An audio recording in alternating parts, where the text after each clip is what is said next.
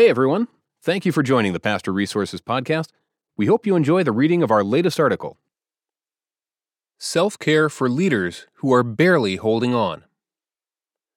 This is harder than I expected. All of it. From the lockdown to this weird middle ground to whatever's coming next, the sense of constant uncertainty is wearing on me. No, I'm not sick, and none of my loved ones are. For those of you who are sick or who are dealing with the illness or death of a loved one, I cannot imagine your burden. But even for those of us who were simply asked to stay home, then walk through the phased steps to return to something close to normal, this is proving hard in some unexpected ways. If you're in a position of leadership, your feelings may be very confusing right now, even erratic.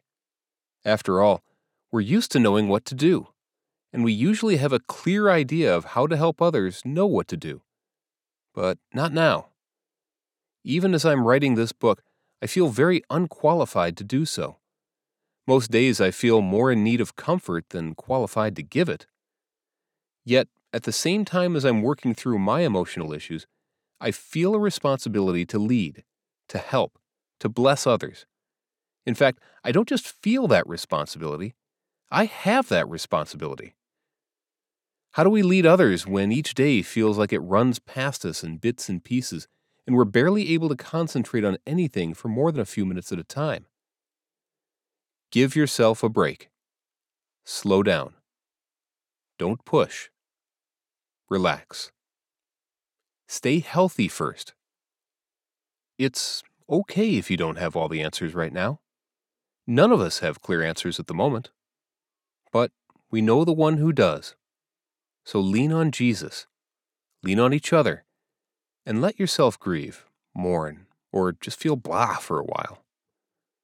As I write this, we're in the third month of lockdown, and we're hearing there may be several months more of it in some form. So I have no idea where you or I will be when you hear this. But here's how I'm feeling at the moment. In the middle of a lockdown, during a pandemic, it's hard to remember what day it is.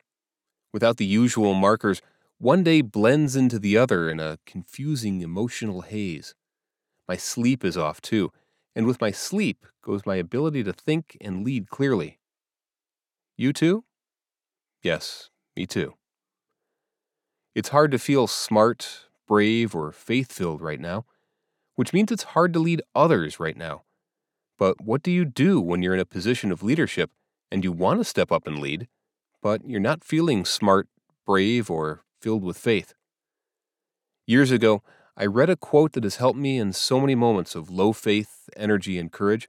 I wish I could remember who wrote it or said it so I could credit them, but here's my paraphrase of it. When I'm feeling smart and brave, I write everything down. I don't worry about details, grammar, or spelling. I just get it written down in list format. Then, when I'm not feeling smart or brave, I work the list. I edit the language. I schedule the meetings. In short, I do what I can. When I'm not feeling smart or brave, I work on the list I wrote when I was feeling smart and brave.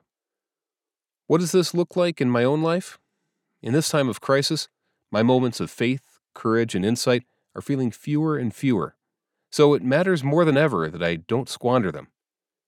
For me, I feel at my smartest, bravest, and most faith-filled in the morning. As the day moves on, I wear down. So I use my mornings to their best advantage. I write then.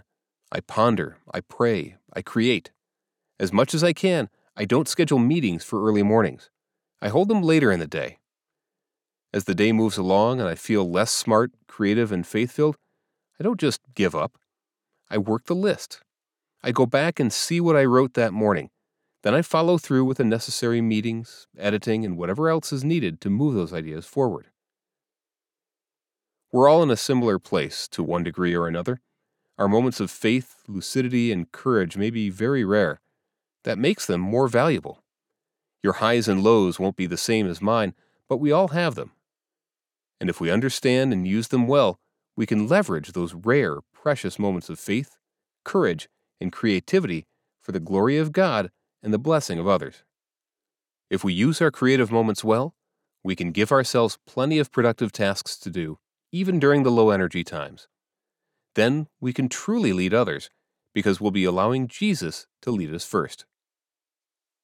Adapted from The Church Recovery Guide: How Your Congregation Can Adapt and Thrive After a Crisis, by Karl Vaters, copyright 2020, published by Moody Publishers, used by permission. Karl Vaters has been a small church pastor for 30 years and is currently the teaching pastor at Cornerstone Christian Fellowship in Fountain Valley, California. He is the author of The Grasshopper Myth, Big Churches, Small Churches, and the Small Thinking That Divides Us, and Small Church Essentials, Field-Tested Principles for Leading a Healthy Congregation of Under 250. You can learn more about Karl at www.karlvaters.com. Karl and his wife Shelley have 3 kids, Veronica, Matt, and Phil, and 1 son-in-law, Sam. Thanks again for listening to the Pastor Resources Podcast. To read all of our articles, head over to pastorresources.com, and don't forget to subscribe to our podcast for more articles and special interviews.